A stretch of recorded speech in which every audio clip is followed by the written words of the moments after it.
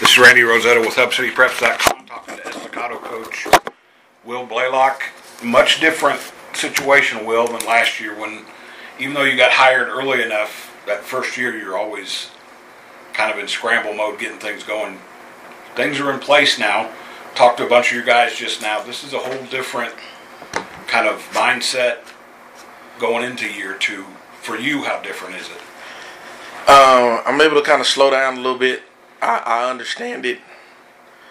So now it's kind of I can kind of breathe a little bit. Last year it was hitting the ground running, keep going, nonstop. Now it's like, okay, you kind of evaluate what you've done.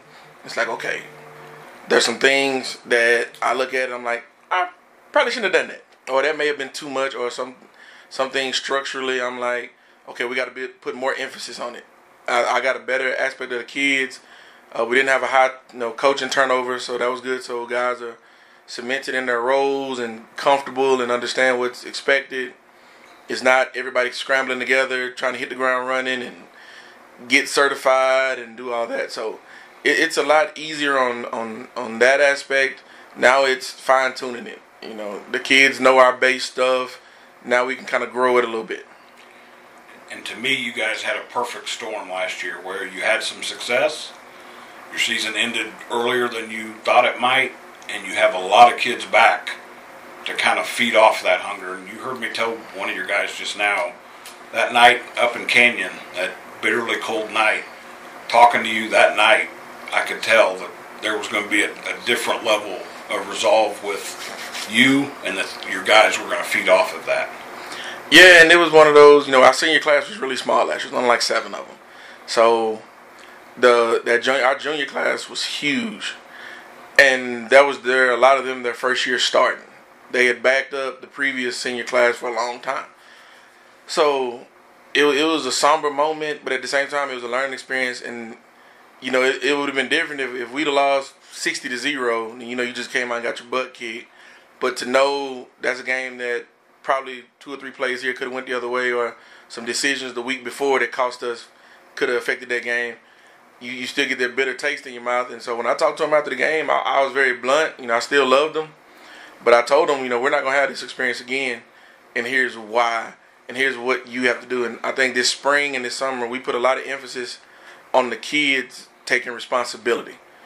Coaches can only do so much. It's kind of like the game. Once you step out on the field, the coach can't go with you.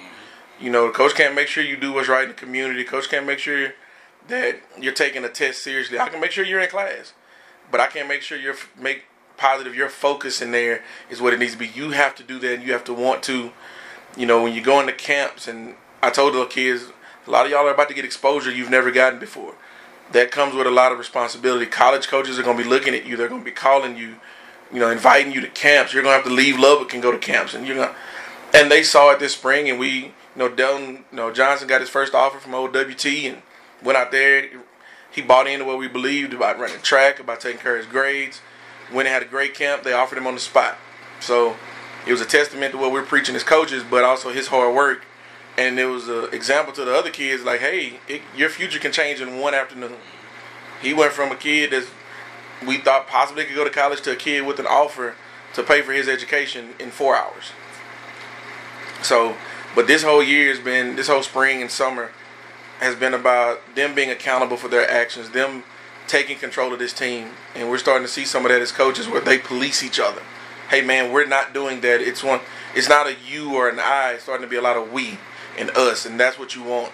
You want them to buy in and take care of each other and, police each other. Hey, man, if you see somebody out doing something they don't have any business doing, you stop that. That's your teammate. That's your brother. And if that person wants to continuously do that, then maybe they don't need to be a part of this team. And we had some situations like that in the spring where the team decided that a person wasn't the best fit. And I'll never kick a kid out. I've made that known. But when your captains come to you and say, Coach, this person is not doing in our best interest, they don't want to, we've tried, then you got to do what you got to do. So ever since that night in Canyon, all we've talked about is, 1, getting our lick back if we play Randall again in the second round. But 2, understanding that's what it's going to be. It's going to be cold. You're going to have to leave Lubbock. You may not have a lot of fans. It doesn't matter who's there. You got to line up and go play, and you got to be disciplined when you're playing good football teams like Randall was last year. You got a lot of guys back from that. Let's start on with you guys. I want to start with defense because you heard me talking to them. Estacado for years and years has been known because of what it does on defense. Delton's one of those guys. Braylon's one of those guys. Braylon Arguello. Who are some other guys on that side of the ball that you're leaning on? I mean, I think our heart and soul is our linebacking core. All three of them are back with Nate Order leading the charge and Mike. You know, we call him the pit bull. You know, he's just a leader. If you had a team full of Nate Orders, you go 16-0 every year. Just the heart, the commitment. Then you have Keyshawn Harris and Kyrie Baxter, you know, who are two very, very athletic kids, you know, flanking him on both sides. And they fly around. All of our linebackers had 100 tackles last year, double-digit tackles for losses. Those kids set the tone in what we do. Up front, along with Braylon, you got Jamar Shaw, who has picked it up as a leader. Very proud of him, who is setting the tone in the weight room on the field. He's calling guys, let's go. You got Isaiah Belgara, who's a senior coming back, played a lot of reps last year. Gabriel Castro, who's going to play both ways. And we got some kids that are coming up through the ranks. I almost called a kid his nickname. But Jalen Turner, young guy off JV, plays super hard. It's kind of like a Braylon in the mode, and undersized, just going to fly around. You got D. Green, who I think led the state in interceptions last year with 9. Antonio Willis had 4 interceptions. He's coming back as safety. Donovan Torres is coming back as a safety. DeVoye Boyd is going to play some corner for us as a safety when we need him. C.J. Woodruff is another kid that's playing both ways. My son may get some reps at safety, you know, even though he's playing wide receiver. So we tell our kids, y'all are athletes. If a coach ever asks you what position you play, you tell them football. Because you're versatile enough and we train that you can play anything. You're not just a corner or you're not just a receiver. You're an athlete. That way it makes you more recruitable, but it makes us a better football team when we can plug and play kids all over the field. You and I were just talking about Nick Saban, Les Miles. Alabama and LSU got to where they are now because those coaches and their staff started taking the best athletes they got in the recruiting class, and they may have come in as offensive guys, but they put them on defense. It sounds like you guys have that capability of taking those great athletes. You want to play offense, but you're saying, no, go take the ball away. And everything, to me, is kind of by committee. You know, yes, we have a Bobby Ross who's a 4-star recruit, but he's got offers as a linebacker too. And he can also go rush the quarterback. You know, and in passing situations, I told him, I said, go get 15 touchdowns and 10 sacks. You know, you get a James Bozeman that can flat out fly, who's on that 4x2 as well, playing running back, but then he can also go play corner. You know, I tell them all the time, there's only really 2 people immune from playing both ways, or 3. That's my Mike linebacker, my starting center, and my starting quarterback. Those guys I don't really want playing both ways. But in a bind, any one of those 3, Nate Order could come over and play fullback if we needed him to.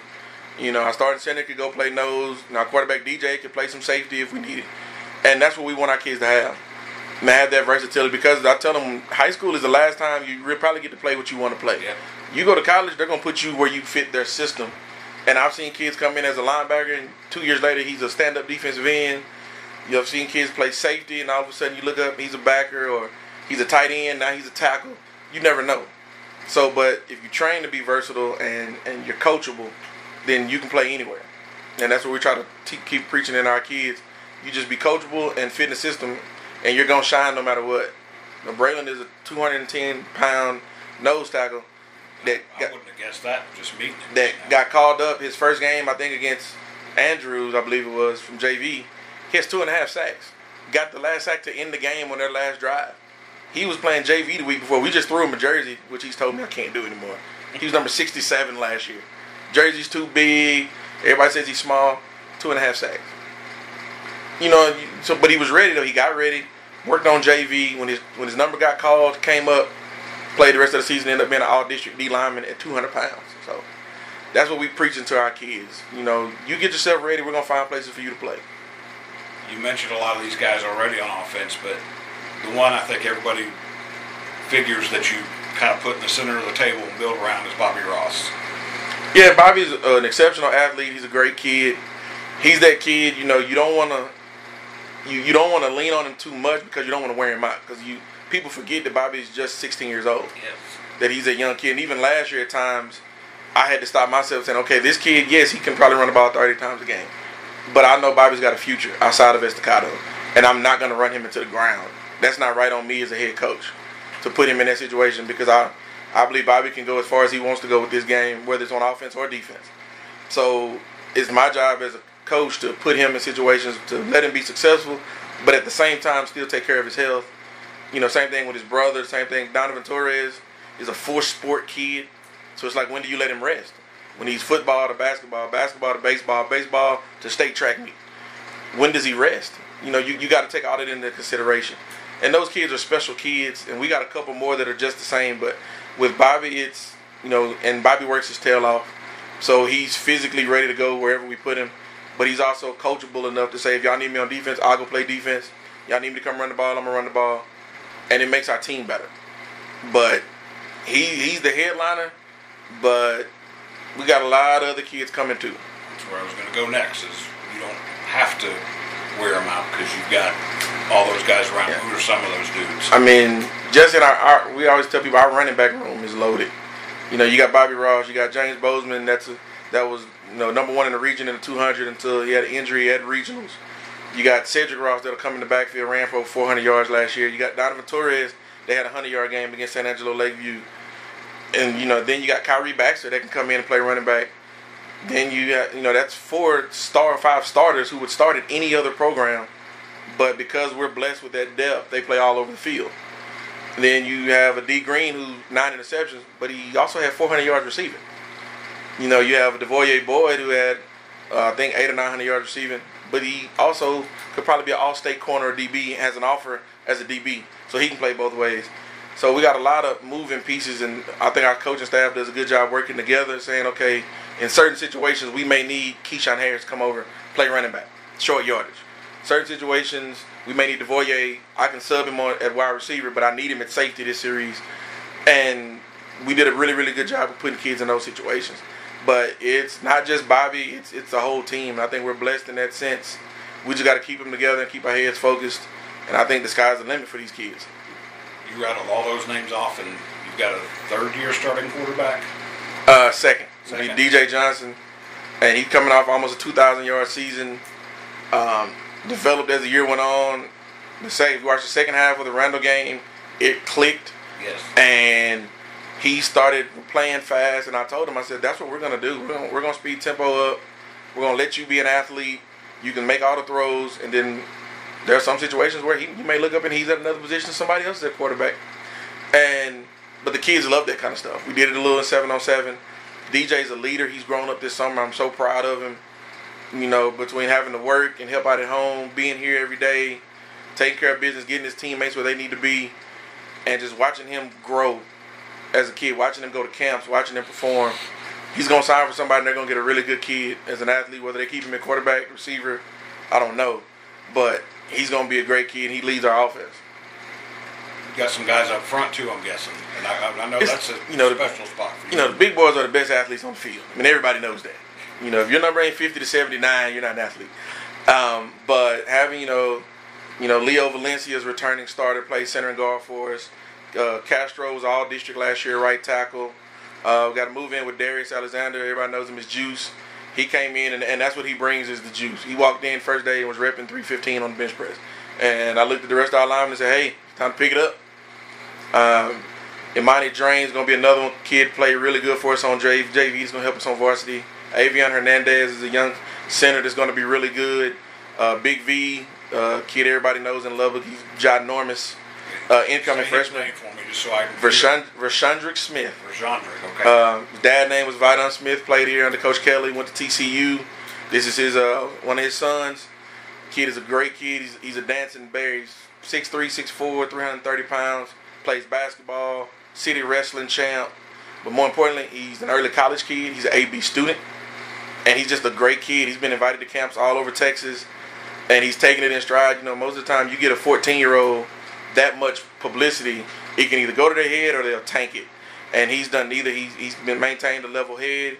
He's been to some camps where he's going against guys with offers from Oklahoma and Ohio State, and he held his own. And then at the end of it, he tells everybody, yeah, I'm only 14. And everybody goes quiet. So we got some big boys up front on both sides. I think we're going to be fine. We got a good mix of youth, and then we got the seniors still coming back. But I think we got a good all-around team. We just got to put it together, and we got to make sure we don't beat ourselves. You mentioned Darius. He was one of the guys I talked to. He's coming from, this is his third program.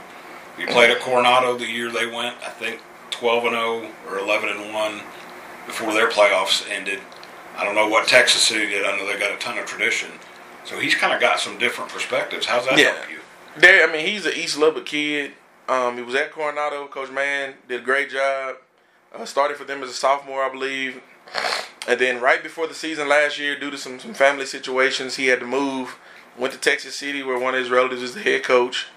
Got on there, was an all-district performer at right tackle. I think they were 6-5, 75 maybe. And then in late January, he pops up at Estacado. And I had never met the kid, never heard of him.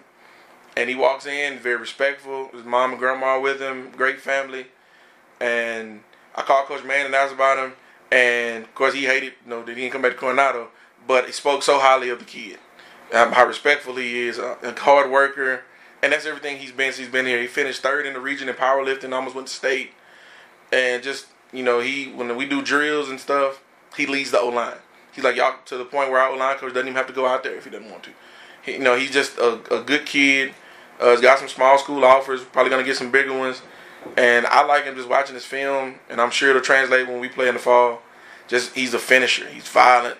He plays O-line the way he's supposed to play it, so he may get to wear number 50. I ain't decided yet. That's kind of a special number to me. So he may get that. Last year Dante Boyd had it. Signed a college scholarship, was all district D lineman. So whoever gets number 50 up front's kind of got to be a guy. And of course, that's your number. At least at Baylor, did you wear it at Tulane too? I've worn number 50 since I played the YMCA. Okay. So all right. That's the only number I know. Which is a good final segue. You grew up with high expectations no matter where you played. These guys, one thing I forgot to mention is that your seniors were around when Estacado went 12-0, 13-0, whatever it was before their season. And so they are used to that. Do you like the fact that that bar has been risen for them this season, that they are embracing the idea of we can take this thing as far as we want? Yeah, I mean, that's why we took them to Isles last year, and I may take them back again this year to see that original Dunbar locker room. They got to understand the tradition. They got to understand the history, not in the sense of it's adding pressure, but in the sense of this is the standard. The standard is to go be excellent. The standard is to go be successful, not just on the field or the court, but in life. When people come around and they meet people like Coach Moody, who's coached college level, been a pillar in his community, his whole life. When they can walk into school and see an NFL Hall of Famer, and not too many schools have that. See guys that won Super Bowls. You got Coach Kelly that won over 200 games. They don't realize that there's not a lot of those around. So they have to understand the expectation and having Larry Isaac on campus and seeing these guys that have done it. Dobbins, I think at ACU comes around. That there's a level of expectation here that other schools may not have. And you got to live up to that. Like, the expectation is for you to go win. The expectation is for you to sign a scholarship. It's for you to be successful. And I grew up with it at JT. We didn't know anything else. It wasn't that, oh my God, Earl Campbell went here or those other guys went there. It was, this is who we are. And other teams and schools didn't understand us because they didn't have the same tradition, and we didn't really understand it until we left. And then you hear the stories of people who played against you, and there's myths about how you worked out, and how you prepared, and why you did X, Y, and Z. And I actually talked to Coach Cluley the other night. His dad coached against my head coach, Coach Alan Wilson, when they were both in East Texas. And he talked about how Coach Wilson's teams were so physical, and you knew what they were going to run. You knew what they were going to line up in on defense, and he didn't care. And I started laughing because when I was playing in that offense, we knew you knew our plays. It was going to be 11 men in the box. We had full confidence that we were going to move all 11 of those people and go score a touchdown. And we were very successful at it, but it was the mindset. And it was looking in the stands and seeing those older guys who come to support. And at the same time, they're like, hey, when we leave something, we left it on a certain level. We expect you to keep it there and take it above. And that's what I'm telling these younger guys. Okay, the senior class just went 2 rounds.